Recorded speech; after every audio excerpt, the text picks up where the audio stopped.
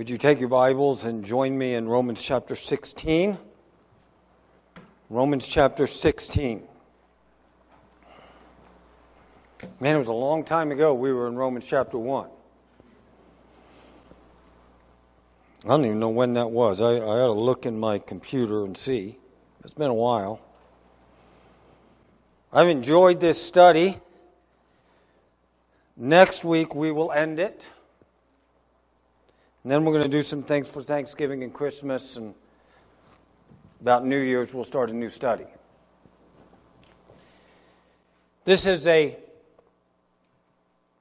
fitting finale to the book of Romans. It is a doxology of praise that the Apostle Paul pens in glory of the one whom he has written of. God the Father, God the Son, God the Holy Spirit. As we've looked at this chapter, we looked at all the various greetings that are in it. We spent 2 weeks looking at a closing appeal. When he says, watch out, avoid, and he gives us the reasons. After that closing appeal, the Apostle Paul returns into some greetings. And in verse 21, he says, Timothy, my fellow worker, and you know with me who Timothy is. He's written of many times in the New Testament. He greets you. So do Lucius and Jason and Sosipater, my kinsmen. I, Tertius, who wrote this letter, telling us there that like all the other New Testament letters, Paul has dictated them, and a man has sat there with pen in hand. Of course, not a pen like what you carry, but pen in hand, and a scribe copied this down. And so Tertius, the one who actually was the scribe, greets them in the Lord. Gaius, who is host to me and to the whole church, greets you. Erastus, the city treasurer. God loves to save government officials. He did it back then, he does it today. We should pray for our governing authorities. And so we see here the city treasurer, Erastus, has been saved. Our brother Quartus greet you. And then verse 25 is the doxology. Now, think of the word now. Now. After everything we've studied, the sinfulness of man, the righteousness of God in saving sinful men, the love of Christ demonstrated to us in that while we were yet sinners, Christ died for us. The Holy Spirit's power in chapter 8. Chapter 9, 10, and 11, the sovereignty of God in saving. And yet welded into that text is the great truth that whosoever shall call on the name of the Lord shall be saved. Amen. We got to chapter 12. I beseech you, therefore, brethren, by the mercy of God, present your bodies a living sacrifice, wholly acceptable to God. It is your reasonable service. We talked about civil government. We talked about gifts. All the things in this letter. Paul began the letter explaining the central purpose of the letter when he said to us in chapter 1, verse 16, I am not ashamed of the gospel. It is the power of God to salvation to everyone who believes. To the Jew first and also to the Greek. And therein, the righteousness of God is revealed from faith to faith, as it is written, the just shall live by faith. Now to him who is able to establish you according to my gospel and the preaching of Jesus Christ, according to the revelation of the mystery that was kept secret for long ages, but now has been disclosed and through the prophetic writings has been made known to all nations,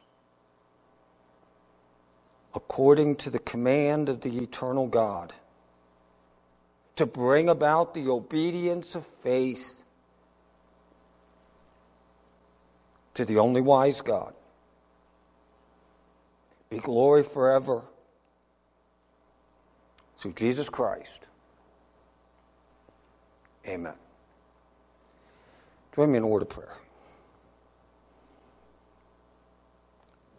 Lord, it is difficult for us finite human beings to fathom in any way what it means when we say you are the eternal God. That you are the only wise God. That you are able. Lord, we look at our lives and we look at the events in our lives. We look at our frustrations. We look at our joys. We look at our daily experience, and we sometimes forget that our lives are not lived in a vacuum, devoid of your intervention. That each one of us is seen by an eternal God, and each one of us is accountable to you, and each of us has the joyous pleasure of being able to worship you. Oh, Father, I pray that as we think of these words this morning, that you would draw our attention away from ourselves, away from our circumstances, that we may see you high and lifted up, a thrice holy God, and that we may worship you in spirit and in truth. Pray this in Jesus' name. Amen. This is a doxology. Now to him. Now to him. And then he closes, to the only wise God be glory forever through Jesus Christ. Amen. Doxology. Doxology is praise. Sometimes we sing the doxology. We don't sing it very often here, but every once in a while we do. This is the most common doxology that churches sing. It actually comes out of the Genevan Psalter from the 1500s. It is, of course, translated into English. They didn't sing it in English, but you know that doxology. Perhaps you know the words to it. Praise God. Praise God from whom all blessings flow. Praise him, all creatures here below. Praise him above, ye heavenly host. Praise Father, Son, Holy Ghost. Amen. There's another one that sometimes is sung in churches called the Gloria Patri.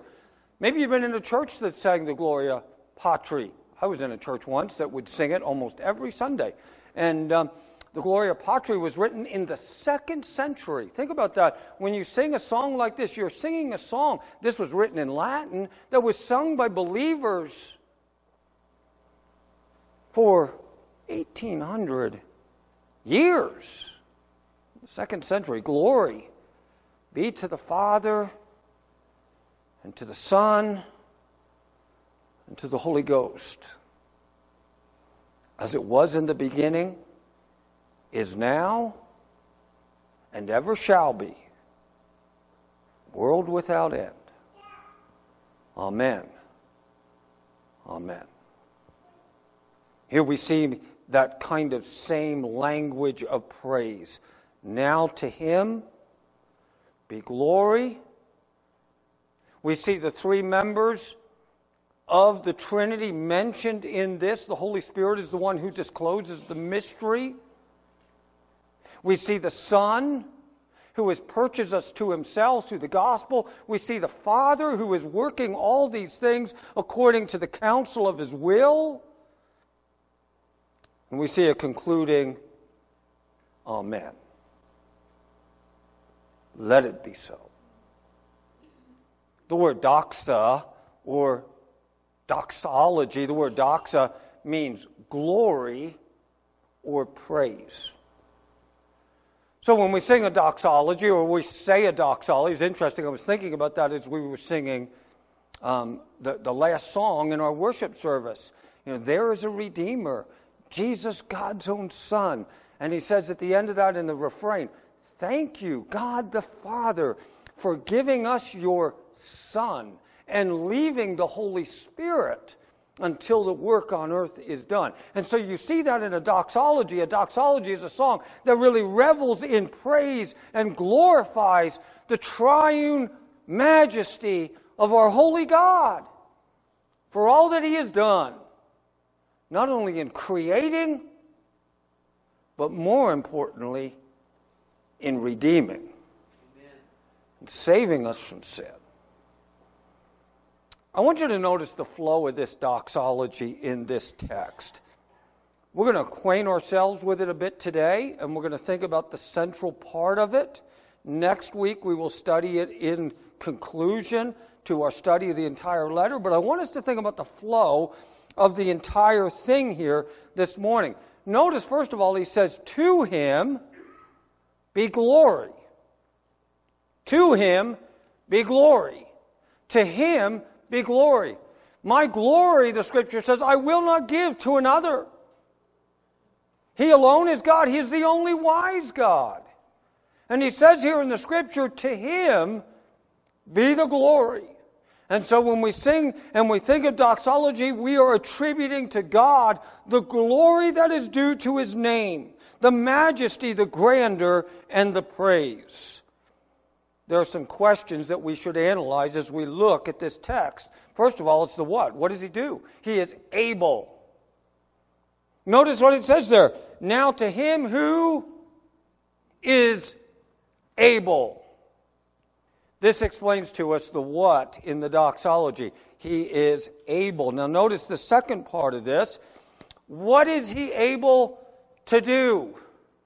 In my translation, the ESV, it tells me he is able to strengthen you. The word is establish, and we're going to look at that word in a little more detail in a few minutes. But this is what God is able to do.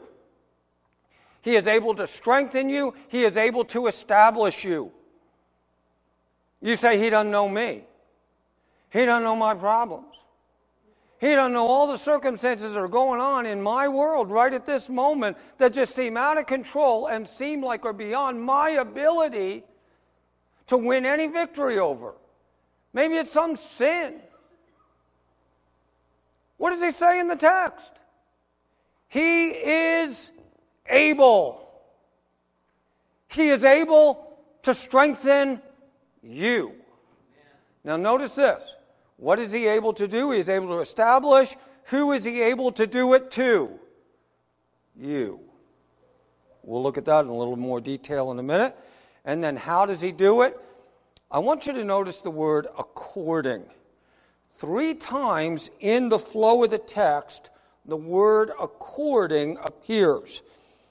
So it says this. He is able to strengthen you. Number 1, according to my gospel. Number 2, according to the revelation.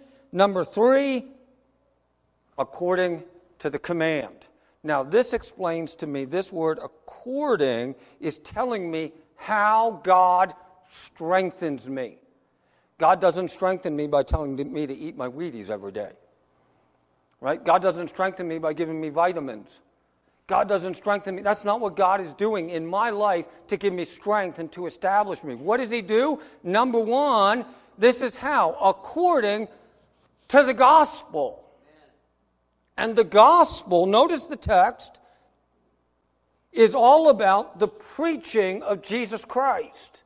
What is God's good news? The word gospel is good news. What is God's good news to you? Jesus. Jesus Christ, what he did on the cross. The first thing that God will do to establish you is he will bring to you his good news. His good news is Jesus Christ. According, secondly, to the unveiling of the mystery. And that mystery is in what, does he say in the text? It is in the prophetic writings.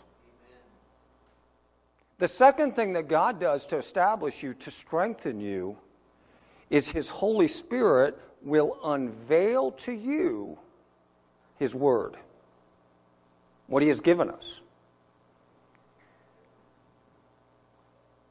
Stability in the Christian life is directly linked to time in the Word of God.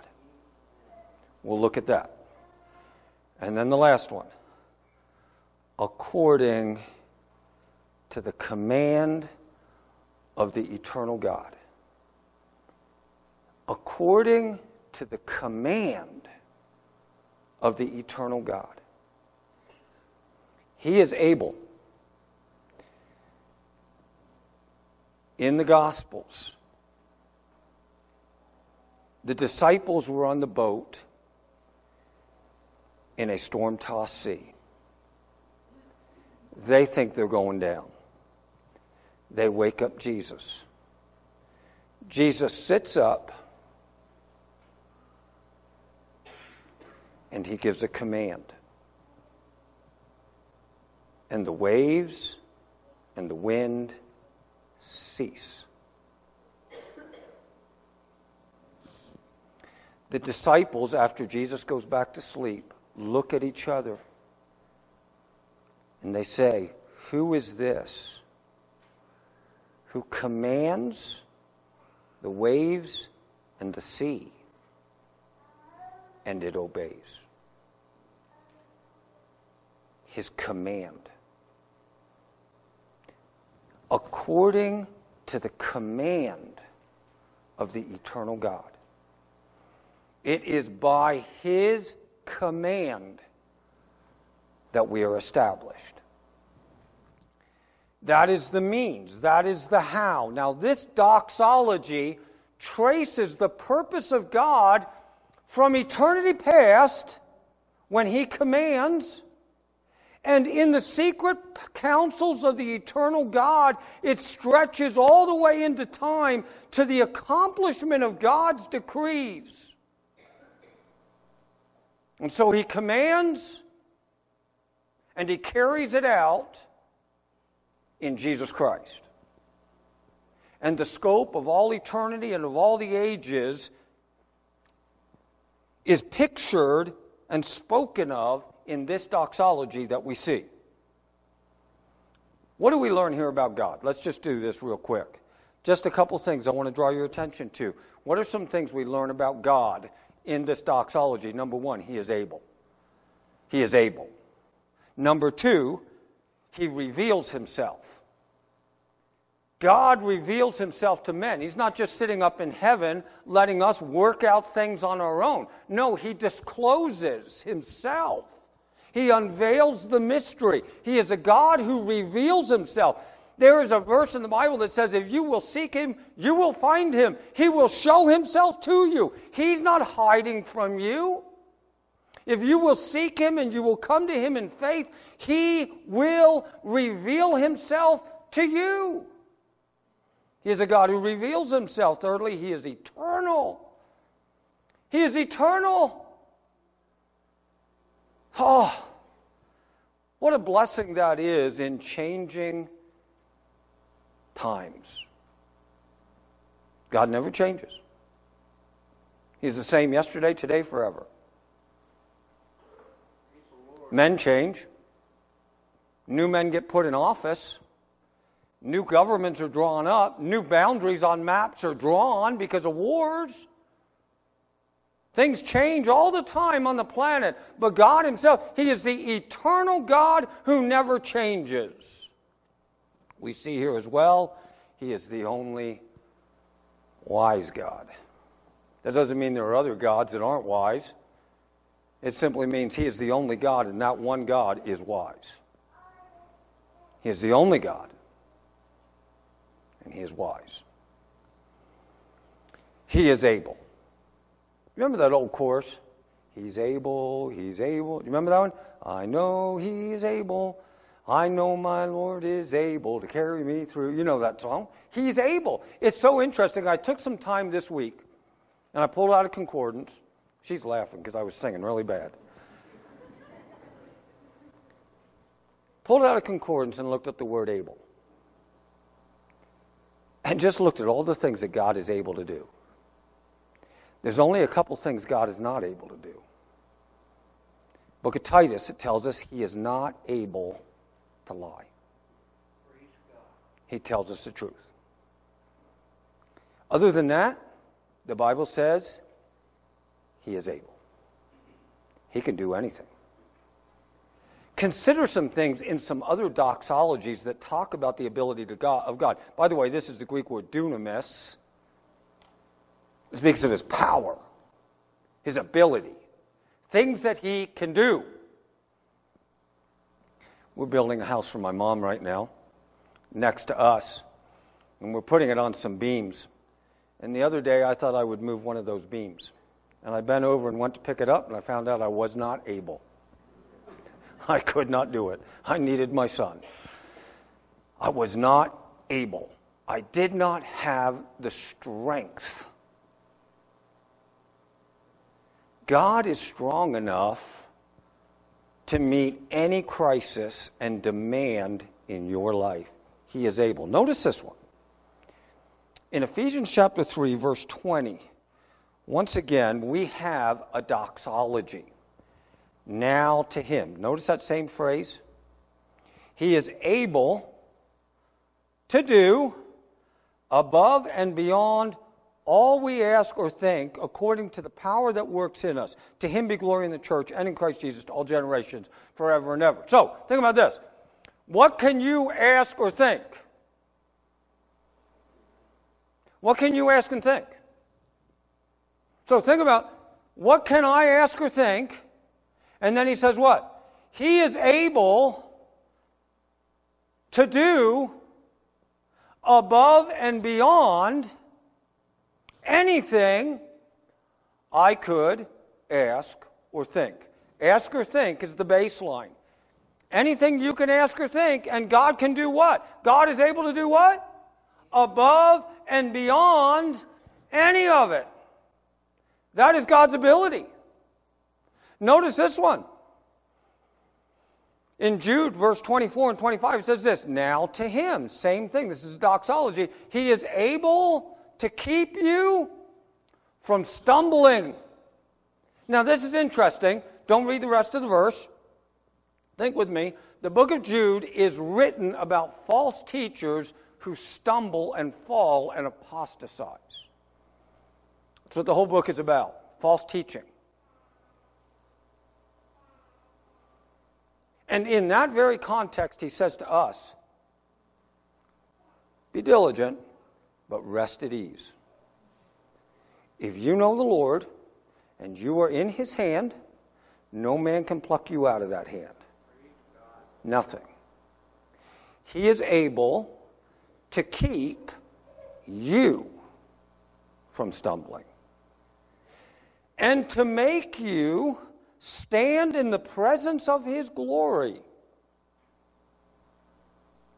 You ever think about that day? You're going through your day, and let's say you all of a sudden have a heart attack and die. And you go from whatever's going on to the presence of His glory. Amen. My friend, any one of us at any time could go from here to there. When I think about that transition, I'll be honest, it's a little overwhelming.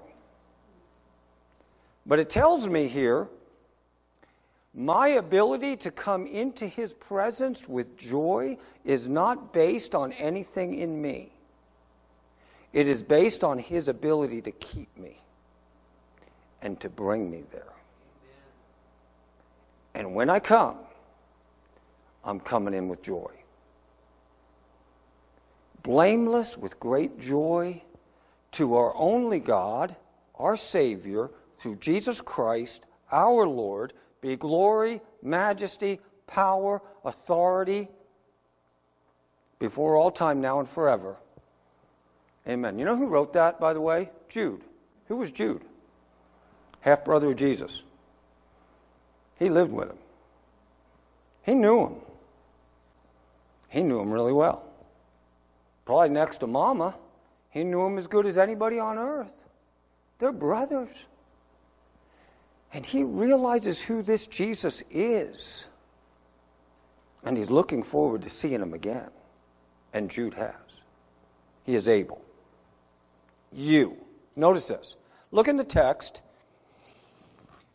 He says, to him who is able to strengthen you. Strengthen you. Now, you is what we call in the English language, a pronoun, right? He doesn't give a name there. He obviously does that for the reasons that the Holy Spirit has intended. I think for one of the reasons is so any one of us can put our name there. He says it's you. But I want you to consider something about this you. You know with me that the word you is not specific. It is either singular or plural. In the Old King James, in the Old King's English, do you remember how did they let you know that a you was plural? Anybody remember? Ye. Good job. The word ye. When you're reading your Old King James Bible and you come to the word ye, it is telling you it is a plural you. This one is plural. He is able to establish you all.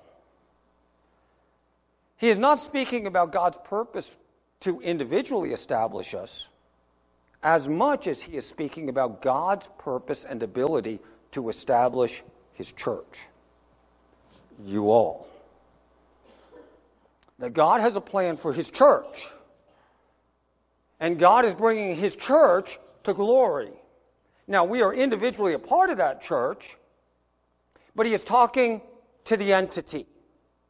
He is able to establish you all. I'm not going to take time to go through that verse. Now, what is he doing? What is he doing? We've got to look at this real quick because I'm running out of time. He is able to establish. The word is the Greek word sterizo, and it means to plant. Here it says strengthen in my ESV, but the Greek word sterizo means to plant. The word ritzo, this word right here, the root of that word is the word to be rooted. To be rooted. Have you ever heard of the word a rhizome? A rhizome is a plant that grows and procreates through its root system. It's a rhizome. And so you could see there in the word rhizome, the word ritzo, to be rooted. And so this word is literally talking about being planted. God is able to plant you, to establish you. Or as the ESV says, strengthen you. Psalm 1 says what? Blessed is the man who does not walk the counsel of the ungodly. He does not stand in the way of sinners, does not sit in the seat of the scorner. But his delight is in the law of the Lord, and in his law he meditates day and night. He shall be like a tree planted by the rivers of water. God is able to plant us. Notice this word, to be rooted, in Ephesians 3. He says he's praying that the Messiah may dwell in your hearts through faith. I pray that you being rooted, notice the word rooted, and firmly established in love, may be able to comprehend. God wants to root us. Notice Colossians 2 verse 6. Therefore, as you received Christ Jesus the Lord, walk in him, rooted and built up in him, and established in the faith. God is wanting us to be rooted. And God is able to root us. Two functions of roots. What do roots do? Number one, a root absorbs nutrients and moisture from the soil. If a plant has no roots, it cannot live, because it is through the roots that absorption takes place of the minerals that it needs and of the moisture from the ground. Yes, there are other factors in bearing with photosynthesis and other things, but one of the main functions of roots is to absorb nutrients. God wants to root you so that you can absorb the nutrient of the Word of God. As you study the Word of God and you are rooted deeply in Him and your roots go deep into Christ, the second thing, a root provides anchorage to the plant. It holds it. And God is establishing us. He is providing an anchorage to us so that we stay. Consider some things about roots. Number one, healthy roots are essential for stability in life. What's the difference between a perennial and an annual? When you think about grasses and grains and other things, the basic difference is the roots. A root of an annual plant continues to live. The root of a perennial plant continues to live into the next season. So that even when the plant dies on above ground, the roots are living in the earth. And it comes back to life. Whereas an annual, the roots die. And because the roots die, the whole thing is dead. Healthy roots are essential for stability and for life. You can't see the roots. You can't see the roots. But when do roots get revealed? In the storms. In the storms. When does a tree fall over? Not when just the sun is shining and everything's good. When does the tree fall over? When the wind is blowing. You can't see the roots, though. And I can't see what's going on in your heart. I can't see how deep your roots are going into Christ. God does. Amen. You can't see the roots. Roots take time to grow. Roots take time to grow. It takes time to develop a healthy root system. And while roots are being established, plants need extra shelter and care. So God cares for us. He is our refuge. And I want you to notice this one. This is important. Fruitfulness is directly linked to rootage. Fruitfulness and rootage go hand in hand. And I was thinking about this week a little bit, and I got to do this real quick, but if you think about this, God is not in the business of raising ornamental trees. How true. He is in the business, He's got an orchard, and He wants fruit. I remember when I was in California, visiting in California once, and we were driving, it was like in early March, the end of February, and we drove by all these almond orchards. I guess you call them orchards. And the trees are uglier than sin, right? They are pruned to the max. But some farmer knew the way you get an almond tree to bear fruit is you prune it. And you're not in the business of making a tree that looks beautiful. It's not an ornamental tree. You're in the business of wanting fruit. My friend, God is not in the business of creating ornamental masterpieces to display His glory by the way we look. No, God wants fruit. And God prunes. And He prunes in order to bring that fruit. In pruning, He removes the dead and extraneous branches, and He stimulates the growth of our roots so they sink deep into Christ. I don't know if you've read anything about this. It's a picture of an aspen grove in Utah. It's called the Pando Aspen Grove. It is the most massive living thing on earth. It is 106 acres. And you can see the beauty of these trees, can't you? There's a little deer standing there, and then the beauty of those stately aspen trees. But every one of the individual aspen trees in that grove came from one root. They have the genetic material identical to one another. It is one massive living thing. 106 acres, beautiful aspen trees above ground, appearing in every way individual, but sharing a common root. One living thing. Beautiful picture of the church. What we see when you look at the Pando Grove appears to be a massive grove of thousands of individual trees. But what it is, in fact, is one single tree, genetically the same, sharing a single root system. And when any part of that organism needs nourishment, the other parts come to its aid. It is rooted. He is able to establish you all in Christ, one entity, his body. When one part hurts, the whole hurts. When one part rejoices, the whole rejoices. One body. And he is able to establish us. To him be the glory forever. Amen. We'll finish this doxology next week. Let's close in a word of prayer. We thank you, Lord, for your word. We thank you for your truth. I pray that, Lord, as we dismiss today and as we consider what you are able to do, I pray that you would help us in faith to appropriate to ourselves the promises you have given us in your word, so that, Lord, when we come up against circumstances that seem beyond our control, we put our trust in you, the one eternal God who alone is wise. And so we pray in Jesus' name. Amen.